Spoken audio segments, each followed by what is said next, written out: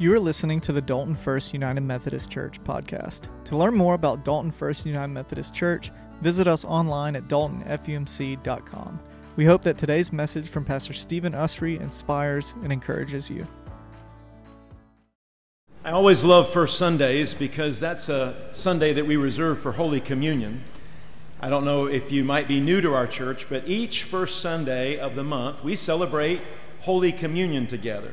So in the next few moments, as we turn to the Scriptures, I hope that we have a moment to prepare our hearts to receive and to experience the presence of Christ through that holy act. Inside your worship guide, in the very back of it, you'll find a message outline. I always use a message outline. It helps me, but I pray it helps you. I've already heard from many of you who enjoy the message outline. And that message outline is there, I hope, to help you remember the message beyond just the moment. I hope it is there to encourage you along the way. You're invited to engage in whatever way you will, but there are pins located in the seat backs in front of you there, and there will be some scriptures that I'll be inviting you to underline some things and circle some things. There'll be some fill in the blanks. I just invite you to engage with that outline however you will. You know, today I want to talk to you about worship. Worship, this beautiful thing that we come to, that we get to do together, but maybe more importantly, this understanding of what God created us to be and to do. You were created to be a worshiper. And so I just want to talk to you about that for a few minutes. And there are many scriptures in the Bible that we can turn our attention to think about how we are worshipers and how we do worship together. You know, you'll notice at the top of your outline a simple question. And the question I want to pose to you today as we begin is this: why are people so excited around this place? Have you noticed the buzz? Have you noticed the happiness? Now, if you have your pen, I want to invite you to answer that question. Before I talk too much, answer that question for yourself. Why do you think people are excited right now here at Dalton First? In the last little while, we've had meet and greets. I've had a chance to meet many of you, not all of you. We've hosted meet and greets here at the church and at homes all over the place. And one of the questions that I began every one of those meet and greets with is, what are you feeling? What's going on in your mind and in your heart? And you know, for many folks, I heard very similar types of answers. Why are they so excited in this place? I heard people say that they're filled with joy, that they believe a new spirit is moving in our church. I've heard people use words like excited and happy and joyful again. I heard the word a lot, enthusiastic, that there's an enthusiastic spirit going on in our church. And one of the best answers that I heard was that someone in our meet and greet says that we are experiencing a revival of our spirits. That's a beautiful picture, isn't it? A revival of our spirit here in the church. Now, what I want to tell you is whatever God is doing in our church, make no mistake, He is the center of it all. The reason we exist is to make much of Jesus. And so He is the very center, I think, of why that excitement, that enthusiasm, and that revival of our spirit is happening. A little while ago, I read a little small book. I would encourage you to read it. I actually based the sermon title today on that little small book. The book was called The Dangerous Duty of Delight. Pretty catchy title, don't you think? The Dangerous Duty of Delight. And the author in that little small book said one of the greatest things that we are to do in this life is to delight in God. I mean, think about how many times the psalmist said, delight in the Lord, taste and see that He is good. Have gladness in your worship before the Lord. And as I read that book, I thought about the title, The Dangerous Duty of Delight. You know, when it comes to worship, we normally don't think, I don't think we embrace that word duty, right? That we have a duty to worship. That it is our responsibility. It's something that we are challenged to do and get after. But what the author was saying there, at the heart of it, was you were created for worship. You were created to delight in God. Now, by the way, every parent understands this concept. Every parent, every grandparent, we want our to want to spend time around us, don't we? We hope that they have fun when they're in our presence. We hope they want us to be around us. That we hope that when they are with us, there is a certain element of delight, joy, happiness that they're experiencing because they're with us. Church, listen. Your heavenly Father wants you to delight in Him. He wants you to celebrate all the goodness that He brings to you and to your life and to your family's life. Delight. It's a neat concept, isn't it? Last night I was out to dinner with some friends and we had a feast. It was great food, all kinds of different dishes that each had their own flavor. It was a delight. And you could say in some ways that you delighted around this or that. Certainly the brisket was a delight. There was a lot of different things that you could delight in that meal. Guys, when we come to worship, here's the beautiful picture. That we should together delight in the Lord. That you have something to celebrate different than you have to celebrate, but together we all come to be able to feast upon the goodness of God together and lift Him high in our worship. When I was a very young Christian, I ran across the Westminster Catechism. Have you ever heard it before? The Westminster Catechism I found to be very instructional because it was very simple. The chief aim of humanity is to glorify God and enjoy Him forever. When I found that as a young Christian, it just made sense to me. I thought, wow, this is really maybe the grandest purpose of my life. To be able to glorify God, make much of God, and to enjoy Him forever. If you don't understand that, heaven's going to be a huge bore, okay? Because let me tell you, heaven is all about us worshiping and bringing glory to God and enjoying Him forever. The Apostle Paul was trying to get this across to a church that he was speaking to, and he said it this way. He said, "Therefore I urge you, brothers, in view of God's mercy, to offer your bodies as living sacrifices." If you have your pen, you might want to underline those two words, living sacrifices. Offer your bodies as living sacrifices. By the way, living sacrifices, that's an oxymoron. You know what an oxymoron is? All right, jumbo shrimp, two words that don't go together. All right, a sacrifice is normally dead. It's not living, okay? Paul takes that word, he turns it on its head, and he says, you know what you're supposed to do? Offer your body as a living sacrifice on the altar, an offering unto God. This is your spiritual act of worship. Somebody said to me one time, Pastor Stephen, that's quite the image, isn't it? I said, yes, a living sacrifice. And he said, here's the problem with that image, Pastor Stephen. I said, what's that? He said, living sacrifices can crawl back off the altar, right? I mean, a dead sacrifice is going to stay on the altar, but a living sacrifice, I said, oh, maybe not today. I've got other things to do, right? Do you see what Paul is after? Paul is giving us this beautiful picture of our voluntary delight in offering ourselves to God as a living sacrifice every day. This is your spiritual act of worship. I found another translation, it was read today, from Romans chapter 12, said a little differently. Here's what I want you to do. God helping you. Take your everyday, ordinary life, your sleeping, eating, going to work, and walking around life, and place it before God as an offering. That is a beautiful picture of how we are to live every day as worshipers.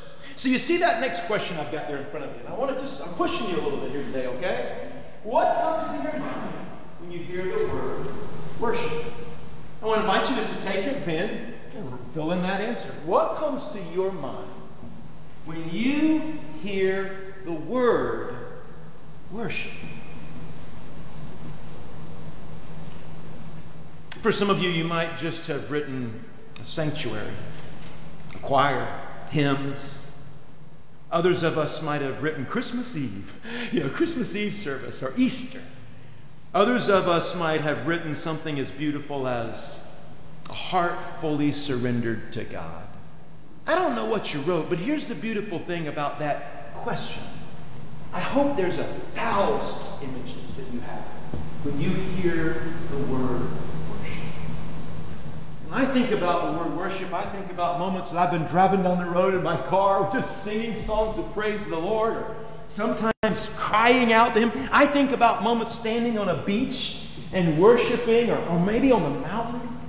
Maybe you think about moments where you've had a silence or communion like we're going to have today. The beautiful thing about worship, it is so multidimensional that when we think about worship, we can think about all these different facets of how we worship with our lives. So today, with just the next few minutes, I want to challenge you around 5 different ways to delight in the Lord. And I especially want to talk to us as a body because we gather here every week to worship the Lord together. This is our witness to the community of Dalton, and I want to talk to you as your pastor about how we do this thing called worship, okay, when we gather together. So if you've got your pen, I just want to talk to you about a few thoughts that I have about us delighting in God together. And the first one is simply this: we were created to worship together. We were created for moments like this, when together we become this beautiful choir of prayer, of singing, of worship, of study. There's a beauty when we worship together. The Bible says it this way in 2 scriptures, Matthew 22, love the Lord your God with all of your heart, with all of your soul, and with all of your mind. This is the first and greatest commandment. By the way, choir, thank you for leading us in worship today. You are the source of my strength. I lift my hands in total praise to you. This is the beautiful picture of how we're to give all of ourselves to worship. And then the writer of Hebrews said it this way: let us not give up the habit of meeting together as some are doing. You know, even in the earliest days of the Christian journey, of the way of Christ, in the earliest days, people were giving up. People were stopping meeting and worship. And the writer of Hebrews had to say, no, that's not who we are. We were created to worship together. Do not give up the habit of meeting together as some are doing, but instead, let us encourage, let's give strength, give heart to one another the more as we see the day of the Lord coming near. So listen, church, you might write in your margin, when I think about this aspect of worship, how we were meant to worship together, think about 2 dimensions of worship. One is private. You were created to be a worshiper every day, every moment of every day. Worship isn't something we just come to. Worship is something we do all the time. So when I think about our private world, I think about the word consistency. We should be worshiping our Lord consistently, every day, finding ways to make much of Him and lifting Him high. This is the beautiful picture of us doing this in our private worlds. In my mind, I like to think of those stories of the little shepherd boy David who would go off into the hills. Remember? He'd keep his father's sheep. He would play songs, and he would write songs and hymns out there. He would worship the Lord. He learned how to worship in private. When we worship our private lives, there should be this beautiful rhythm, this consistency. And then publicly, I like to think about this one. Fighting. When we get together, there should be... Now think about it. If we were all little Davids, all worshiping all during the week, all by ourselves, each one of us worshiping consistently, when we get together, a bunch of us Davids, there ought to be an explosion of worship. Don't you agree? We're together. Our worship, when we all get together, becomes this beautiful, vibrant thing together. I want to challenge you as we delight in God that our worship would be this beautiful explosion of vibrancy because you've been worshiping consistently in private. Here's the second thing I want to challenge you to do. Prepare your hearts for worship. We must prepare. There are stories in the Bible about how when people didn't prepare for worship, things did not go well. Just 2 scriptures as a reference. 2 Chronicles chapter 12. Rehoboam did evil because he did not prepare his heart to seek the Lord. And just another scripture that is there. The Bible says in Psalms, who may climb the mountain of the Lord? Who may stand in His holy place? Only those whose hands and hearts are pure. So I think one of the things we have to do when we're getting ready to come together as worshipers, to delight in the Lord together, is to make sure we have prepared our hearts to worship the Lord. Well, Pastor Stephen, how do I do that? You know, it's an awesome thing to worship our Lord. And so sometimes that might look like silence. Sometimes it might look like contemplation. Quite oftentimes for me, it looks like just private prayer, preparing myself to meet with God. Sometimes it looks like confession and repentance. Sometimes it looks like rest on a Saturday night because you've got church on Sunday morning, all right? And going to bed a little bit early so when you come together with the rest of God's people, you bring your best to worship. I can tell you for sure, though, for me, it always looks like this: arriving early. I grew up in a home where we were always late for worship. I mean, every Sunday. Not only were we late for worship was already going on when we walked in the doors. We've been fighting the whole way just to get there, all right? You want to talk about having a hard time preparing your heart and your mind. And I know you've probably been there before. I'm not alone. Shake your head up and down. You've experienced this before, right? You know what it's like to show up late and to be arguing on the way. And you also know what it's like to, in that moment, feel like your heart isn't quite in the right place. Like you really want it to be to worship the Lord. We were created to worship together, and there's this private consistency that we need to be doing every day, and this corporate vibrancy. We must come and prepare our hearts and not ever take our worship callously or without a lot of thought. Here's a third thing, and I'll go a little bit quicker. Prayer must be a priority. Prayer. The Bible teaches us that when God's people pray, God's presence envelops them and shows up, and prayer must always be a very significant portion of our worship. The Bible says in Acts they met together continually for prayer. This is a beautiful picture of the early church. They knew the power of prayer, and they just kept doing it, continually lifting up their prayers. For what great nation has a God as near to them as the Lord? Our God is near to us whenever we call on him. Moses wrote those words in Deuteronomy, talking about how God is near whenever we call on him. So when we gather together, our prayers need to be fervent, and they need to be concentrated. And it's okay for us to have all kinds of prayer, but prayer is a big portion of our private and our public worship. And just two last encouragements. At the core of worship is always giving. I think sometimes we will allow our giving to be disconnected from the way we see our worship. But at the core of worship is always giving. That's the way it was in the Old Testament. That's the way it is in the New Testament. And we need to make sure we never let our giving be divorced from our understanding of our worship. Matthew 6, Jesus said, "For where your treasure is, there your heart will be." It's this I have a little arrow outline from the word treasure to heart. It's this idea of where your treasure is, your heart will always be linked in. You know what this reminds me of? I wish I were there when Jesus was sitting in a worship service just like we're doing today. And you probably remember this story.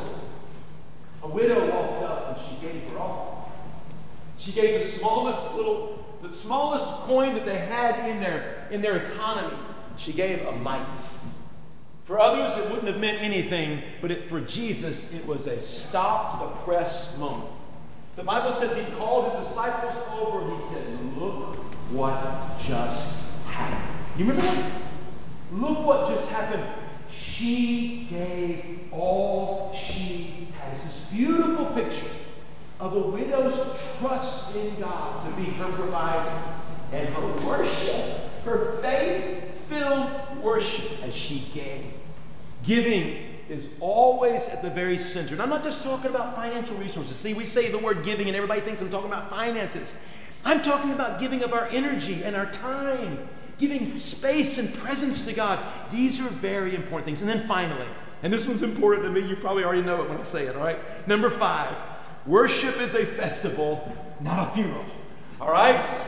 Worship is meant to be a festival, not a funeral. Have you ever been to church before and it seemed like every Sunday it was just a dirge?